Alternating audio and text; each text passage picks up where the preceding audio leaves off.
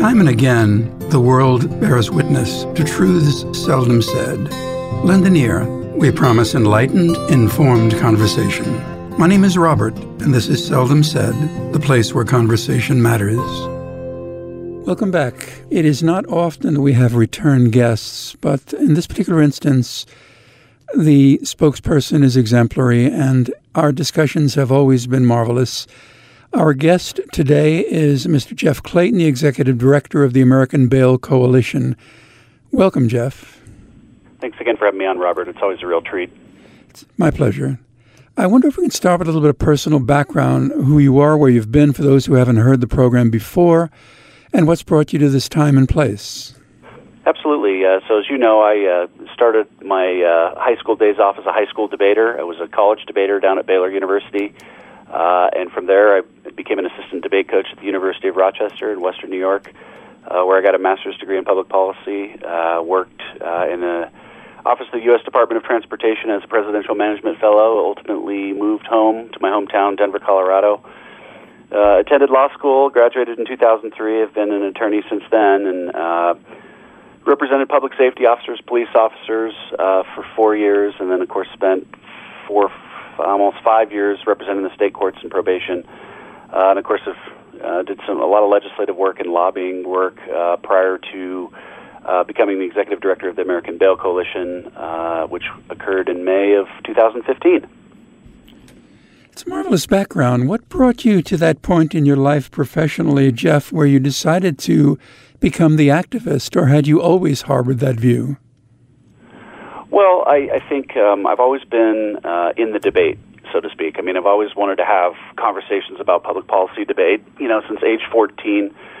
And, to get into a national issue that was hot at the time in 2015, and just to have the opportunity, to do all of the different things I've gotten to do, I think, was the reason to do it. Now, the American Bail Coalition, for those in the listening audience who have not come across the title and the premise, what is its history, purpose? Can you analyze more or less and evaluate its successes?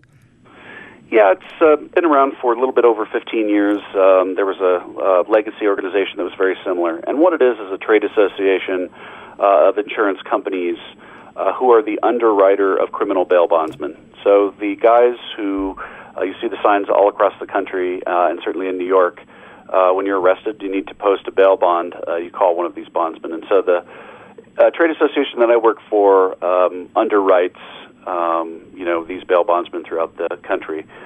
In terms of where things are, evaluating our success, I think in the last couple of years we've gotten our message out. I think and as we've talked before, I think sort of this idea of the third generation of bail reform, there was an end to it. There was an end game to it. And I think the end game is that the, massive shift to these preventative detention and other systems and the illegality of it, I think, is coming to a head. And I think we're getting our message out. But, it's hard to say, like on a score sheet, how we've done. But I'll give ourselves a B+. That's good enough. That's good enough. Given the fact that so much needs to be changed, it's marvelous that you've gotten this far. What has been your greatest point of resistance? Well, I think it's really just been the simplification of the bail system by the other side, and just if you have money, you're out, and if you don't, then you're in. And just trying to explain that it's a little bit more complicated than that. And of course, hating that doesn't make a solution out of hating that, and that's. What's been the issue is you either believe in the right to bail or you don't, and there's really only two overall systems that you can implement. And I think what people are starting to figure out is the other system, probably isn't as good, but that doesn't mean we can't change the current system. So, but I really think it's just been the rhetoric that's been the problem, and the continuing pounding of it in the media, and the lack of understanding about the system. That's really been the biggest point of resistance for us. Jeff, do you feel within the core context of the bail system as it now exists, the solution is evident? I think it is, and I think it's history. I think it is the idea that this has been a core constitutional right on this continent for 400 plus years. that bail traditionally has meant money, not necessarily commercial bail bondsmen. I mean, obviously the first, viable commercial bail bond shop opened in San Francisco in 1898.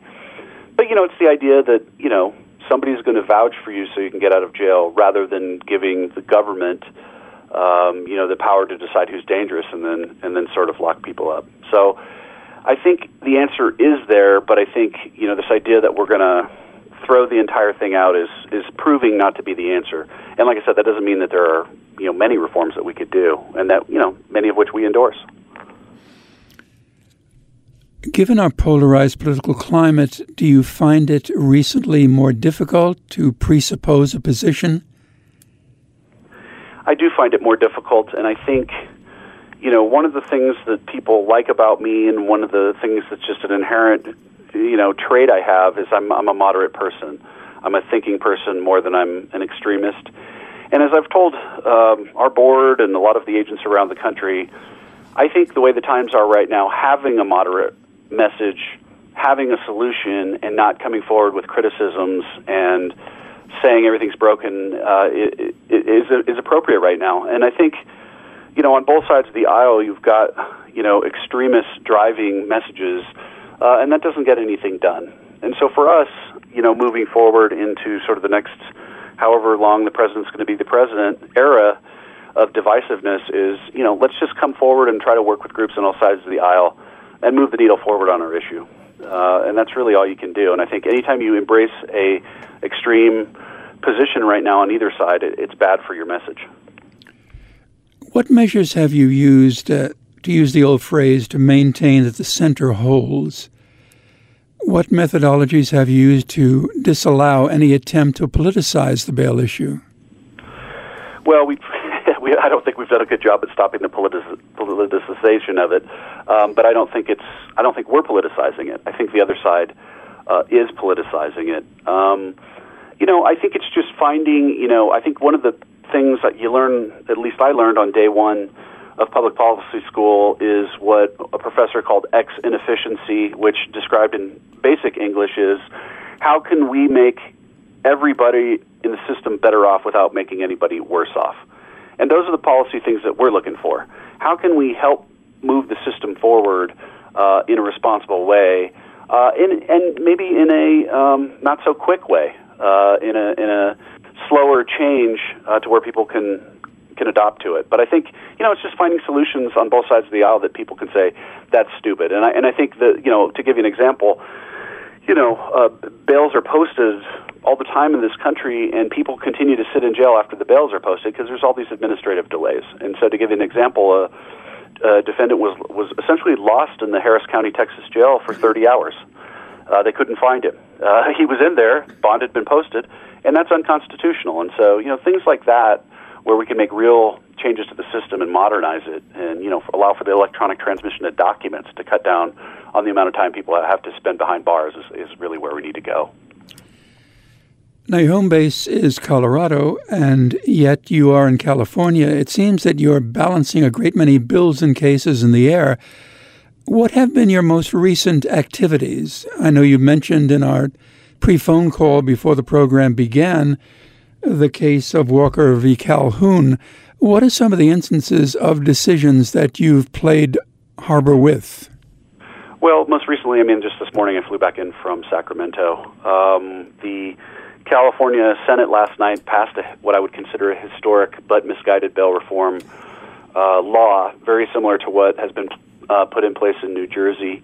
And we'll wait to see if the governor ends up signing that. I think there's going to be a ton of legal challenges, just the way that the legislation was set up. So I've been putting a lot of work into that. Certainly other states that have been battlegrounds this year. I've been to Columbus, Ohio any number of times. There was a attempt to run a constitutional amendment to eliminate the right to bail and implement the New Jersey system in both the states of Idaho and Delaware. And so we weighed in heavily in those cases.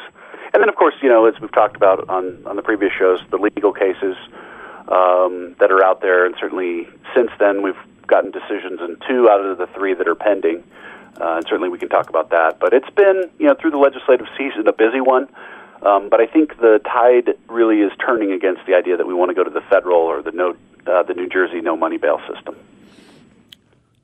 What then are some of the definitive imperatives that are presently on your calendar, the focal points? Well, this is a hard time to have much inspiration because we call it the conference season. And so I will be traveling the country over the next, 3 months, presenting at conferences of, judges, lawyers, and certainly bail agent conferences and bail conferences. So, I've got a long calendar. I'm going to, Ohio. I'm going to Florida. I'm going to, I can't even think of the number of places that we're going.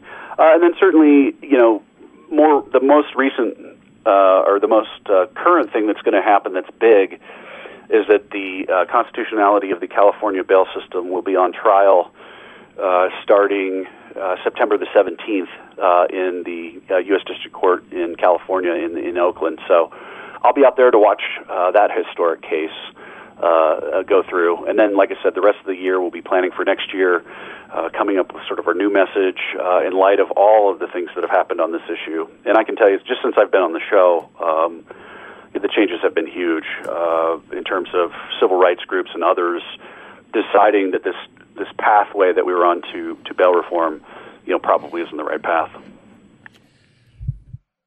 Pragmatically, is this essentially a civil rights issue? Obviously, it's more than that, but it's always pictured in that fashion. I think it is a civil rights issue, and I think that's why the alternate system is worse. Ultimately, obviously, it's about, appearance in court, dangerous to the community, who, should people have to post security to get out, consideration of dangerousness and all that sort of a thing. But I think right now it's a civil rights issue even more than it was before, because the alternate system of what one commentator calls e-carceration, electronic incarceration as an alternative to bail, is a big reality. And there was a big case filed in California where they're using private probation and charging, $850 a month to these defendants, the same ones they argue couldn't afford bail. So that's been one thing. And then I think the other thing that's really the hottest issue in criminal justice, and one that we've talked to legislators, federal level, local level, state level, all have an eye on, is this idea that we're going to use these risk algorithms, these risk assessments in the criminal justice system and certainly in bail, and whether those are discriminatory. And certainly, 3 weeks ago, 115 civil rights groups came out saying they do think they're discriminatory and that we should stop using them. But the reality is, since the last generation, we've been doing the exact opposite, which is embedding these into the system. So those key issues on civil rights, I think, is really what's going to drive the future on this, not so much the public safety arguments, although they are important. But I think as a civil rights issue, that's what's going to drive the outcome on this. Will any attempt at using an algorithm by necessity, Jeff, have to be rather flexible? I think it would be have to be flexible, and I guess that's sort of the argument, and that's the paradox that we're in, which is we tell judges it's scientific, we tell everybody it's scientific, but then we say, well, go ahead and deviate from it because you need to use human judgment. And so it's an interplay between, justice and science. When is there science? When does it break down? What would be the scientific basis for disagreeing with the science?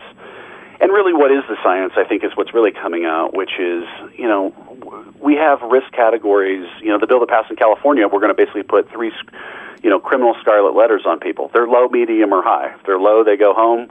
If they're medium, we put them on e-carceration, house arrest and all this sort of thing. And then if they're high risk, we lock them in jail. And that's not individual. That's just grouping people. And certainly it's arbitrary, I think, within the categories of who's medium. And, we've seen, even in New Jersey where they're using an algorithm to decide, who gets preventatively detained, only 45% of those people statistically are going to fail to appear or commit a new crime, which means we're detaining, all 10 of those people when only, 4 or 5 are going to fail. And so, it needs to be flexible, but right now it's just, as a concept, I think it's breaking down. There was mention recently made that according to one report, 81% of the misdemeanor arrestees Harris County, Houston, Texas, were unable to post bail. 40% were never able to post bail. Has it gotten that critical throughout the country? Yeah, and those numbers are crazy because of what's happened under the injunction. But there were I'm not sure it was 81%, but it was a high number of folks that were being detained on these misdemeanor bails. But the reality, is the time to disposition in those cases is pretty short. In other words, people don't stay in very long. But I would say, and I would agree with you, that I think under the old system, I think Harris County overly relied on the rote use of low-level bails and misdemeanors without proper individual consideration. And certainly that's why the system was declared unconstitutional. Of course, now the Fifth Circuit has come back and said, well, if you have a bail schedule and you review indigency and all this sort of thing within 48 hours, that's righteous under the Constitution. But that doesn't make it necessarily good public policy. And as I think I've told you before, and one of the things, we need to think about is what is a nuisance crime and what is the position of these people. And so, when you have like Maurice Walker, or you have, homeless people who have severe drug and mental health problems, co-occurring disorders, committing the same crime that's at low level over and over and over again, is it really going to do anything if they stay in jail for a little bit longer before they plea, or they just plea? I just don't know what you do about that. And I think maybe that's where bail and the whole incentives of it, I think, break down. It would seem that there would need to be some correlate between the change in the bail situation and the re-examination of the entire penal system, which sounds simplistic enough to say, but virtually impossible to consider doing. It is, but one of the things we're trying to do is educate other partners on the system and how it works, try to affect their work. And one group that I presented to was Mental Health America, and the title of the presentation, they titled it for me. It said, or the title of their conference was, and this was in New Orleans, was that there's no big, easy solution to mental health issues, in the criminal justice system. And my position was the criminal justice system is no solution, not a big, easy solution. It's no solution at all. And I think, mental health issues and substance abuse issues, that is a huge chunk of who's in the system. And we do a poor job of looking at that holistically and what we can do to put pieces in place to stop those folks from continuing to be in there. Because, as I've told you before, the bail system, the guys that we represent, we do our best work in high-risk cases, right? We're the deciding factor between whether somebody's getting out or not on a high-risk case. Jeff, if I may, we have to take our first station break. We're approaching that moment. Please hold that thought, because it's at the core of what we'll be talking about today. This is Seldom Said. My name is Robert. We'll be back in a moment. This is Seldom Said with Robert Amato. Welcome back. This is Seldom Said. My name is Robert. This is the place where conversation matters. Special guest today, Mr. Jeff Clayton, the Executive Director of the American Bail Coalition. I appreciate your patience, Jeff, if you would continue and extrapolate a little bit on that thought. Absolutely, Robert. As I was saying, the question of nuisance bail and these low bails, the bail industry does their best work in these high-risk cases. And so when I was talking to Mental Health America, they said, what is the situation in mental health and substance use disorders that your membership are seeing? I mean, what are they seeing? And I said, well, I don't have any data. So we did a national survey. And we had, almost 500 agents take the survey. And surprisingly, in this era of divisiveness, 94% of the bail bondsmen who deal with the defendants and their families believe that the pretrial system as we know it is inadequate to deal with mental health and substance use disorders. And so that was a startling statistic. And I think that's, even talking to the folks at Mental Health America, I mean, they made the point that, we need to divert these people out. And that, while they're committing these crimes, really they can't form, even though legally they can form the mens rea or the mental, the intent to commit the crime, really they can't in the abstract because of these disorders. And the other thing is that using the penal state, when people have mental health and substance use disorders, they automatically are suspicious and do not want to be under the control of the state or being told what to do. And so we're setting ourselves up for failure. And now of course, I'm sounding like an extremist because I'm not coming forward with a solution to that. But We need to talk about that and figure out how to channel all the wasteful resources we're putting into trying to, do criminal justice reform and realize that the front end is a lot earlier than when they commit their first crime. It would seem that the definitions of such issues as mental illness are really nebulous and abstract. Do you feel there's a definitive solution at the end of the tunnel on something like this? I do, but I think maybe it's just going to be a shift in resources. You look at all the private foundations that are donating millions and millions and millions of dollars to do criminal justice reform. And, our space of pretrial justice and bail is one. And, you look at, spending $3 million in St. Louis, for example, Ferguson, to have their program not succeed and increase pretrial incarceration by 20%. Well, that's $3 million. Not only did we waste by increasing pretrial incarceration, we didn't put into diversionary programs like mental health, like substance use disorders. And then, as we talked about before, the fundamentals of why there's overrepresentation of protected classes in the justice system. So I think we've got to stop thinking that we can use the criminal justice system to fix the ills and focus on the ills more. And that's the general shift. And will we ever, reduce incarceration to zero? No, But can we reduce mass incarceration? Absolutely we can. And I think what we found out, at least in an article written by Professor Robert Worth at Rice University, was that by labeling people as risky, which we have been doing as a penal state since 1970, we're continuing to compound the problem. And that is the large reason why we have generational mass incarceration. And to me, it's like, let's reverse that. And that's the way to do it, is, we have to change our philosophy and just realize we can't put everybody on probation forever and we can't fix everybody. And that's the way it is. And if we continue to ensnare them in the state, they're just going to get worse over time, and we're going to have no choice but to incarcerate them. Perhaps it's time in our discussion where we could talk about one specific instance of the laws being applied and the bail situation being challenged. Can you, Jeff, give us a précis of the case of Miranda O'Donnell? Who is she? Sure. Miranda O'Donnell is a lady who lived in Houston, Texas.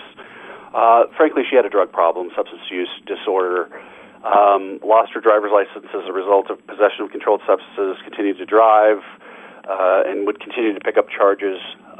She was the named plaintiff in a case that declared Harris County, Texas, Houston's bail system unconstitutional, largely because there was no right to due process when the bail was set that was adequate under the Constitution.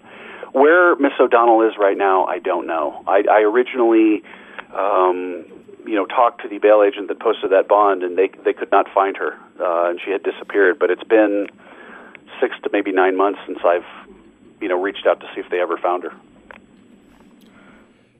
Are there plans afoot, and I've heard instances where they've been presented, where the due process situation is being alleviated by a panel or a group deciding what is appropriate shortly after the individual is charged?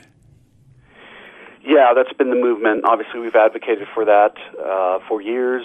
When we hired former U.S. Solicitor General Paul Clement, the first phone call I had with him, he said, you've got to do these hearings within 48 hours. If you don't, it's potentially unconstitutional. If you do, if it's 48 hours or less, it is constitutional. And that should be the message that you push throughout the country, which we have done. And, the Ohio Supreme Court's considering amending their rule. In it is a 48-hour review process. And that's good. That is what we need. There's another case filed down in Galveston, Texas, where they were arguing that, a defendant couldn't get a hearing in 30 days. And that's wrong. And this is 2018, and people's patience to just say, oh, well, he's in jail for 3 days. No, that's not appropriate or allowable in 2018, but, it shouldn't be, allowable in 1818 either. So, I think the due process issues have been big and important, and things that we've been pushing, certainly to say, yeah, you got to have due process. Could you, for the listening audience, Jeff, follow the legal train of thought from the case of O'Donnell v. Harris County to the decision on the Fifth Circuit Court? Sure. So the judge issued an order basically saying that the bail system was unconstitutional and that folks would have to essentially be immediately released. In other words, you couldn't use a bond schedule because if somebody had the money, then they immediately got out, and if somebody didn't, then that was basically instantaneously unconstitutional. The Fifth Circuit held that that was not unconstitutional, and that as long as there was a process, either on paper or whatever, to file a motion to get in front of a judge within 48 hours, then you could have a bail schedule. And so the case went back down. We call that O'Donnell 1, when the Fifth Circuit ruled the first time. Went back down, and the judge changed her order and said, well, they've got to do it within 24 hours. Otherwise, it's unconstitutional. And that went up to the Fifth Circuit, who ultimately held, no, that's an overbroad order, and really the heart of the matter is you can have a bond schedule, and if somebody asserts that they're indigent, you have to give them a hearing within 48 hours. And if you don't, that's unconstitutional, and strict scrutiny will be applied to that, and the state will never win under those circumstances. And so that's kind of how it's turned out. And like I said, I think we got that order less than 6 weeks ago. You did make a very pointed statement that vindication is the best word to describe the outcome of this decision. Do you feel the vindication by the Court of Appeals lends a presumption of finality to all of this? I think it does, and I haven't seen whether the plaintiffs are going to apply for cert in front of the U.S. Supreme Court. They very well could. I think it was a 90-day clock, so I think they got to be getting close to it. But to have a Court of Appeals finally just get to the point, which was, a point that Eric Holder, I think, made in 2015, which was, look, the big problem in the South on bail was lack of individual consideration. 4 months, 4 weeks, for too long of a period of time. And obviously the plaintiffs' lawyers in these cases were able to get judges to go a little bit further than what the settlement orders were throughout the South on the, Dothan, Moss Point, all the different cases, City of Dodge City, all the 15 cases that settled on the same order. And so I do feel vindicated because, we admitted that the previous system was unconstitutional, and that was a big move. That was not a popular stand for me to take at the time, but it was the right one. And so I feel vindicated by that because, a lot of the bail industry folks and people outside the bail industry were like, well, why are you even giving on that point? And, because it was the right thing to do. And we don't want people sitting in jail without a judge looking at them any more than anybody else does. So there is this overlay of morality that must be painted into every judge's decision. Yeah, it's a difficult thing to do. Professor Daniel Freed, noted civil libertarian and professor, former Justice Department official under the Kennedy administration, said there's no perfect bail decision. And that's really hard for judges because, in other cases, you feel like, okay, if somebody's suing for $100,000 and you hold that, they owed $95,000, you feel like, okay, that's the perfect decision based on the law, based on the evidence, based on the facts. And in bail, it's just flexible. It's, the evidence sometimes, what is the evidence? Is there any evidence? A lot of the times it's a judgment call. And so, we've seen arguments that, judges are biased and their own inherent biases they bring to the courtroom, and that's probably true. But there's no perfect bail decision, and I think that judges obviously do the best they can, and certainly their own morality and their own predispositions and preconceptions, lend to that. For the purpose of argument, imagine if I were simply an individual coming in off the street or whatever the circumstance might be, and you've been pro bono assigned by the court to be my attorney. What would be the primary mote of advice you would give me? Well, for me, and that's why I think the civil libertarians are blowing up their bail reform movement, is I do not want you talking to anybody from the state that's seeking to prosecute you. I don't want you to be on supervision. I don't want you to be on an ankle monitor. I don't want you to be on any of this because the state is going to find a violation. And even if they find a violation of any kind, they'll file additional charges onto you. And so you do not want the state monitoring you while you're under a criminal prosecution. Let's say, for example, let's just say you have a substance use disorder, for example. Well, if they monitor that, that becomes an additional crime. The example I used to give people all the time was, let's say you have a severe alcohol problem. Well, the condition of bail is stop drinking, and most people with a severe alcohol problem can't stop drinking. But if the state's monitoring it and you're charged with a felony, you've just committed another felony. So stay away from the state, I think, is number one, to the best extent that you can. And then, of course, just let's evaluate the facts and circumstances of the case and who the DA is and who the judge is, and try to, make the best decision, the most, personal decision we can for you under the facts and circumstances, of the case.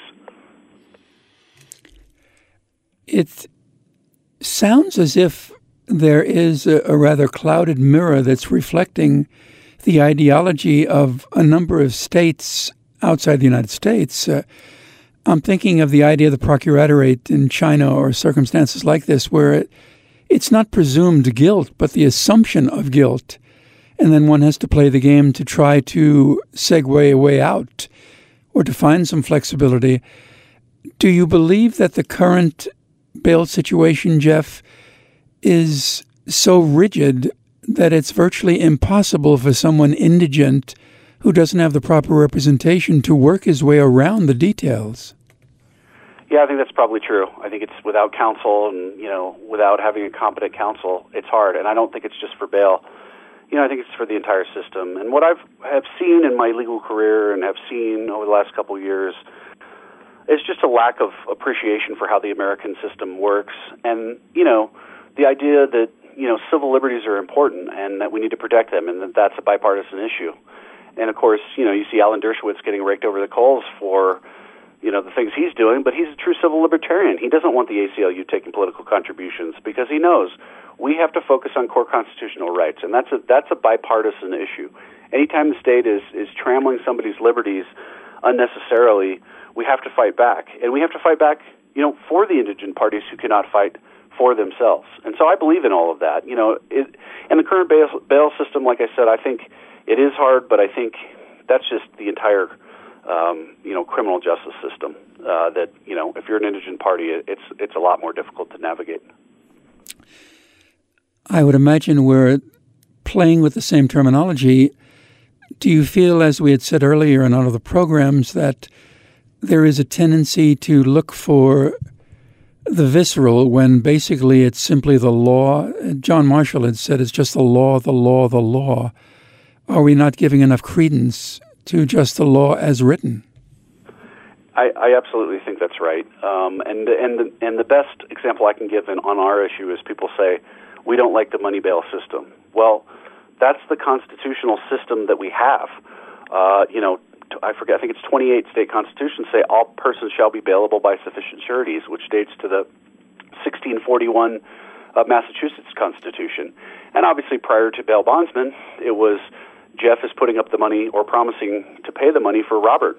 And maybe Jeff isn't enough, and we want another person to vouch for Robert. But that's the system that we had, that we have always had.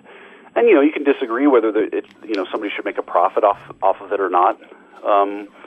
But I think, we are not giving credence to that idea. And the idea that the reason there is bail is to stop the state from incarcerating people that we believe to be innocent as a society.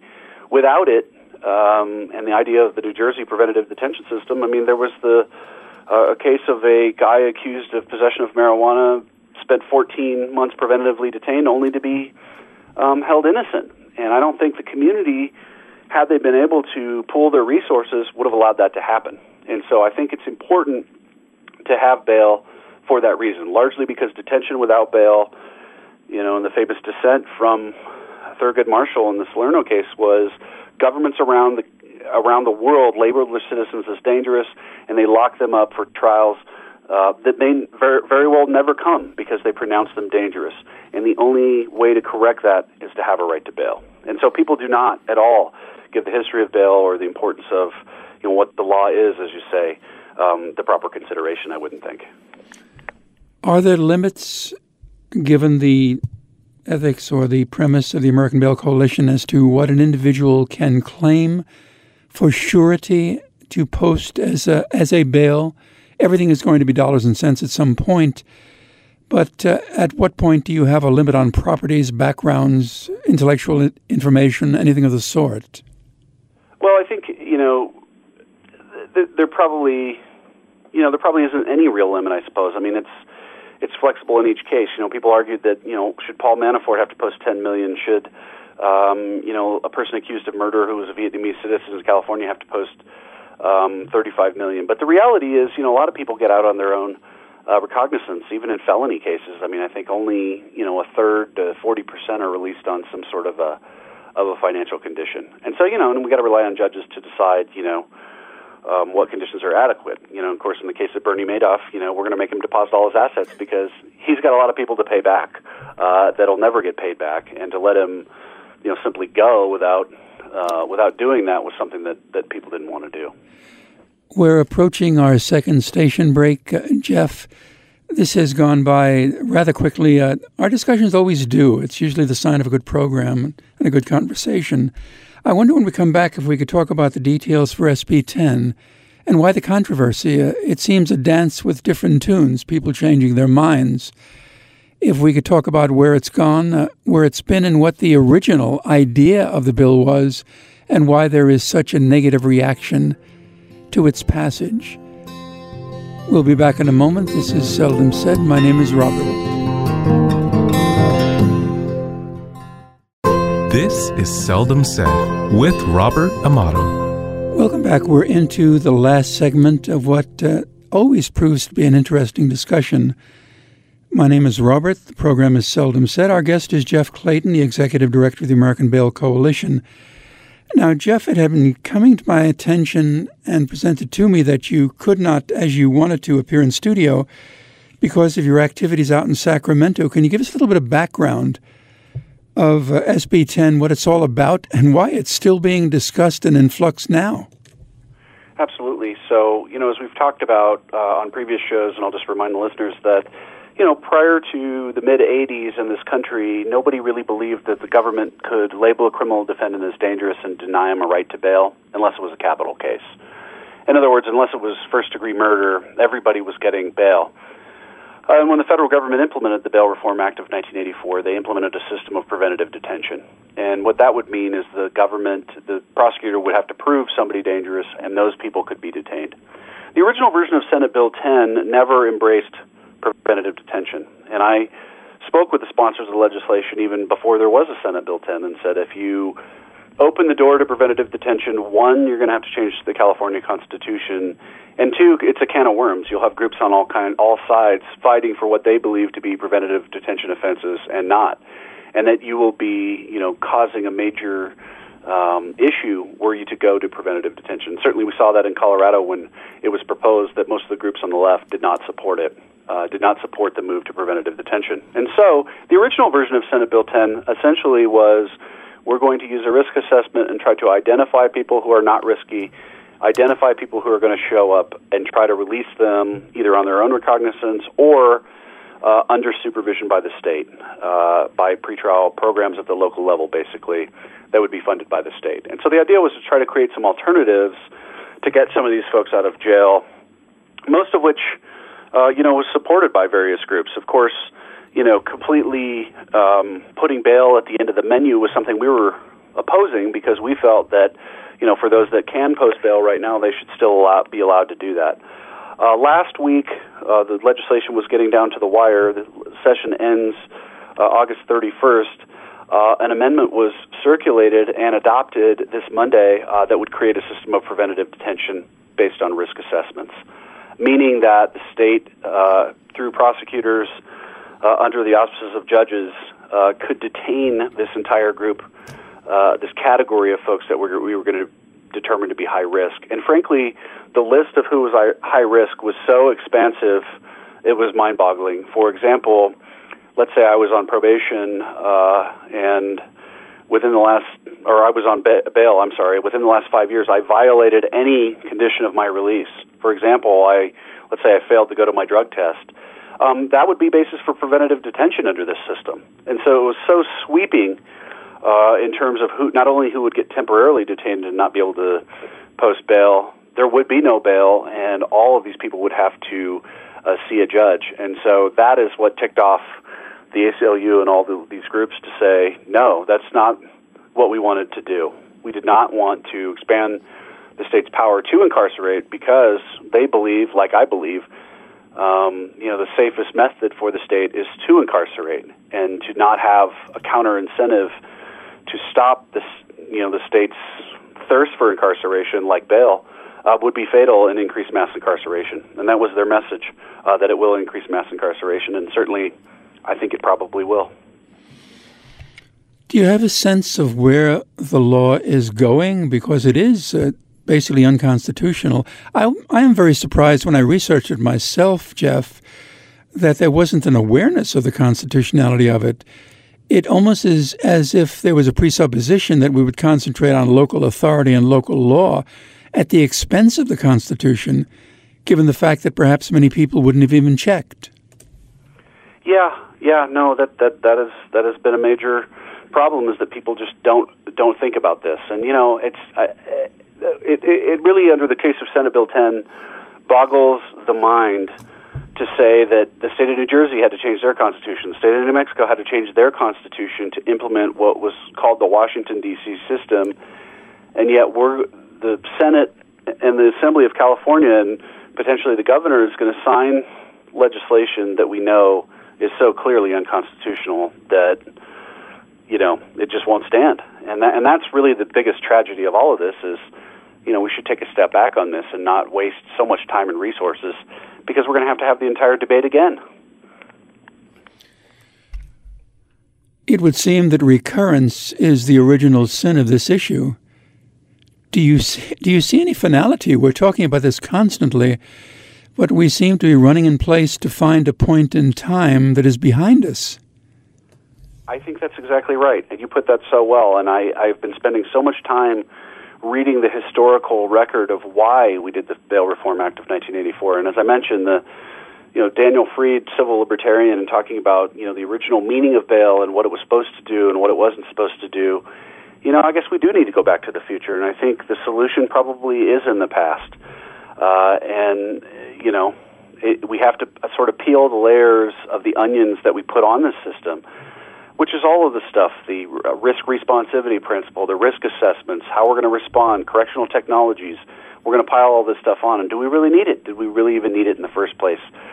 Because bail is so temporary in most cases, right? It's not like probation or parole that goes on for years. That do we need to have agencies supervising people for 30 days on misdemeanor cases? No, we don't. And I think you're exactly right, and you hit the nail on the head on that. I'm actually going to use that. The solution to this issue is in the past. For the moment, then, if we could click our heels, take a wish, and become Aquinas for a moment, how would you presuppose a rational criteria for misdemeanor bail reform? Well, I think we need to, one, focus almost exclusively on violent offenses, or offenses where there's a victim. Nuisance crimes and crimes against the public for which there's no victim, I think, are probably things, the fertile ground, I guess I would say, to move away from the need for bail. And then I think the secondary thing is protecting the integrity of the court process at a certain point. When somebody has had 15 charges this year and they have not showed up to any of them, and it gets to be a problem, there has to be some response to that so that the process can play its way out. So that's what I would focus on. And the nonviolent misdemeanors and the nuisance crimes and all that, those are grounds to say not only should maybe there not be bail, but can they be civil matters rather than criminal matters? We've seen that over the years on many issues like marijuana legalization. Went to a traffic ticket in Denver, $100, and then now, as we know, it's completely legal. So, I think there's a lot of areas there where we can find, some common ground. But those are community by community decisions. But, I think that's where the real fertile ground is. Do you feel that the effort to legalize marijuana, for instance, is a forecast of a wave of change in regard to drug laws? I don't think so. I just think marijuana and the idea that it's been around for so long and, just the lack of, evidence that it's as harmful to society as some of the other things that we have, like the opioid crisis going. Obviously in Denver there's a move to now legalize mushrooms, psychedelic mushrooms, which I'm not sure I could support that, but maybe I will. I don't know, but I don't think going much further than we've gone, we're going to see. But what we need to, like I said, focus on is drug treatment. I mean, we've created this opioid epidemic, and we don't have an answer to it. And it's still rampant. I mean, I was walking around Capitol Square on my way to get a cup of coffee in Sacramento the other day and was offered, heroin. And, I was like, wow, I'm overlooking the Capitol building, and here we are, and this line of people here are all addicts, and, they're homeless, and we don't have a plan for that. And we got to do something about that. I do remember introducing my wife-to-be to a really elite university and its system, and being approached by a gentleman who offered to sell to both of us. And my wife asking me what he was selling, and I trying to both say no to him and explain to her what was going on. If we deal with this entire issue, Jeff, release and recognizance and definition are nebulous constructs. What is your own definition as to when a person who is not a habitual user, but simply part and parcel of the culture, has fallen victim? What does one propose to do with that individual? Well, I think we need inpatient drug treatment facilities, frankly. I mean, I think we've seen that in the one county in Colorado that has one. That, yeah, these people are probably victims in the sense that they're a danger to themselves. And the other problem is when they go in jail and they can't get out for a couple of days and they go back on the streets, they overdose because they've detoxified themselves and they can't take the same doses that they had, and so they kill themselves. And so I think the only real solution is to find some other custodial mechanism to help these people that's non-criminal. And that's really all I can come up with. And I think the mental health people in this country tell me that is the one area that's completely, inadequate. And there's one facility here that's, if the bail bondsmen have a difficult case, they call, and the mental health facility posts the bond under the assumption that they're going to take them. They're going to detoxify them, and they're going to give them, another chance to see if they can get them off of the drugs or whatever problems they have. So that's really the only solution I think I can come up with. Do you feel there needs to be an acceptance of the permanence of the addiction, of the affliction? Yeah, I think so. And, people are going to relapse, and, and I realize there's a human victim, and that's, where the rubber meets the road for most people, that if there's a human victim, they have no sympathy for the person committing the crime. And that's wrong as well. I mean, I think, I wouldn't want to wish a life of crime and drug use and substance abuse on anybody. And I do feel sorry for people that get ensnared and didn't have the opportunities I had and all that sort of thing to have a productive and, frankly, an enjoyable life so far. I wouldn't wish that on anybody. And I think we do need to have sympathy for folks. Obviously, the concepts of restorative justice need to be more incorporated into the system, that, when you've compensated a victim, when you've paid your debt to that victim, that's a moment. That's a moment of recovery. That's a moment of closing the door on something. But some people they're just so far gone with these issues that we're never going to actually get to that point. But with some people, I think that we can. Is it politically feasible, given the contemporary climate, to even consider restorative justice? I am considering the atmosphere around the Rockefeller laws in New York. Punishment, and then again punishment. It's probably not really politically realistic right now, because you sort of have the, people running the Willie Horton-style campaigns to say that, if you weaken criminal accountability, it's going to run rampant. And then, I think you have people maybe believing in it a little bit too much on the other side, that we can fix everybody. But yeah, it's probably not a politically feasible stance right now, but I guess maybe that's why I'm going to embrace it and say, again, it's not who is president of the United States that matters. It's what we do, and it's largely irrelevant in the larger world of policy and moving things forward. And so I guess we just have to put the noise, to the extent we can, behind us, shut off Twitter and maybe, turn off, CNN or Fox News for a few hours a day and try to focus on trying to do something right. Unfortunately, we're within 4.5 minutes of the end of this rather interesting program. We must do it again. It's becoming a repetitive kind of construct here, Jeff, but it's thoroughly enjoyed by the audience. If we were to deal with education as a solution, Is there an effort being considered by the Bail Coalition to create curriculum explaining the basic premises of law, of what is happening, and what needs to be recognized and alluded to before a reasonable decision can be made? That's certainly one of our priorities for next year, is just sort of giving people an idea of how the system works. And as I mentioned, when I went to Mental Health America and presented to 200 mental health professionals from around the country, they were surprised. And the thing they were surprised at was we are the only player in the criminal justice system, that has access to the support network of a person. And that's the key moment when something could be done and something isn't done. So yeah, I think, that's an important thing to think about for sure. Would that, extending it a step further, be something that should be on the agenda of virtually every school board in the United States? I think so. What really is disheartening for me is just the lack of understanding of civics in this country and how the country works. I mean, I think everybody's solution is just to protest and say ban everything. And that's just not how it works. America is all about compromise and respecting other people's opinions and their right to have those opinions. So that's what's really disheartening. And as you know, every American thinks they're a political expert, but few really are. And that's the situation we have ourselves in. And of course, everybody gets on Twitter and tweets away, and then you look and they have 42 followers. So what are we really doing here? Are we really talking to each other, or are we really just talking at each other? And I think right now we're talking at each other. It does seem to be the case. It seems as if we live in an age when 2 and 2 are 5.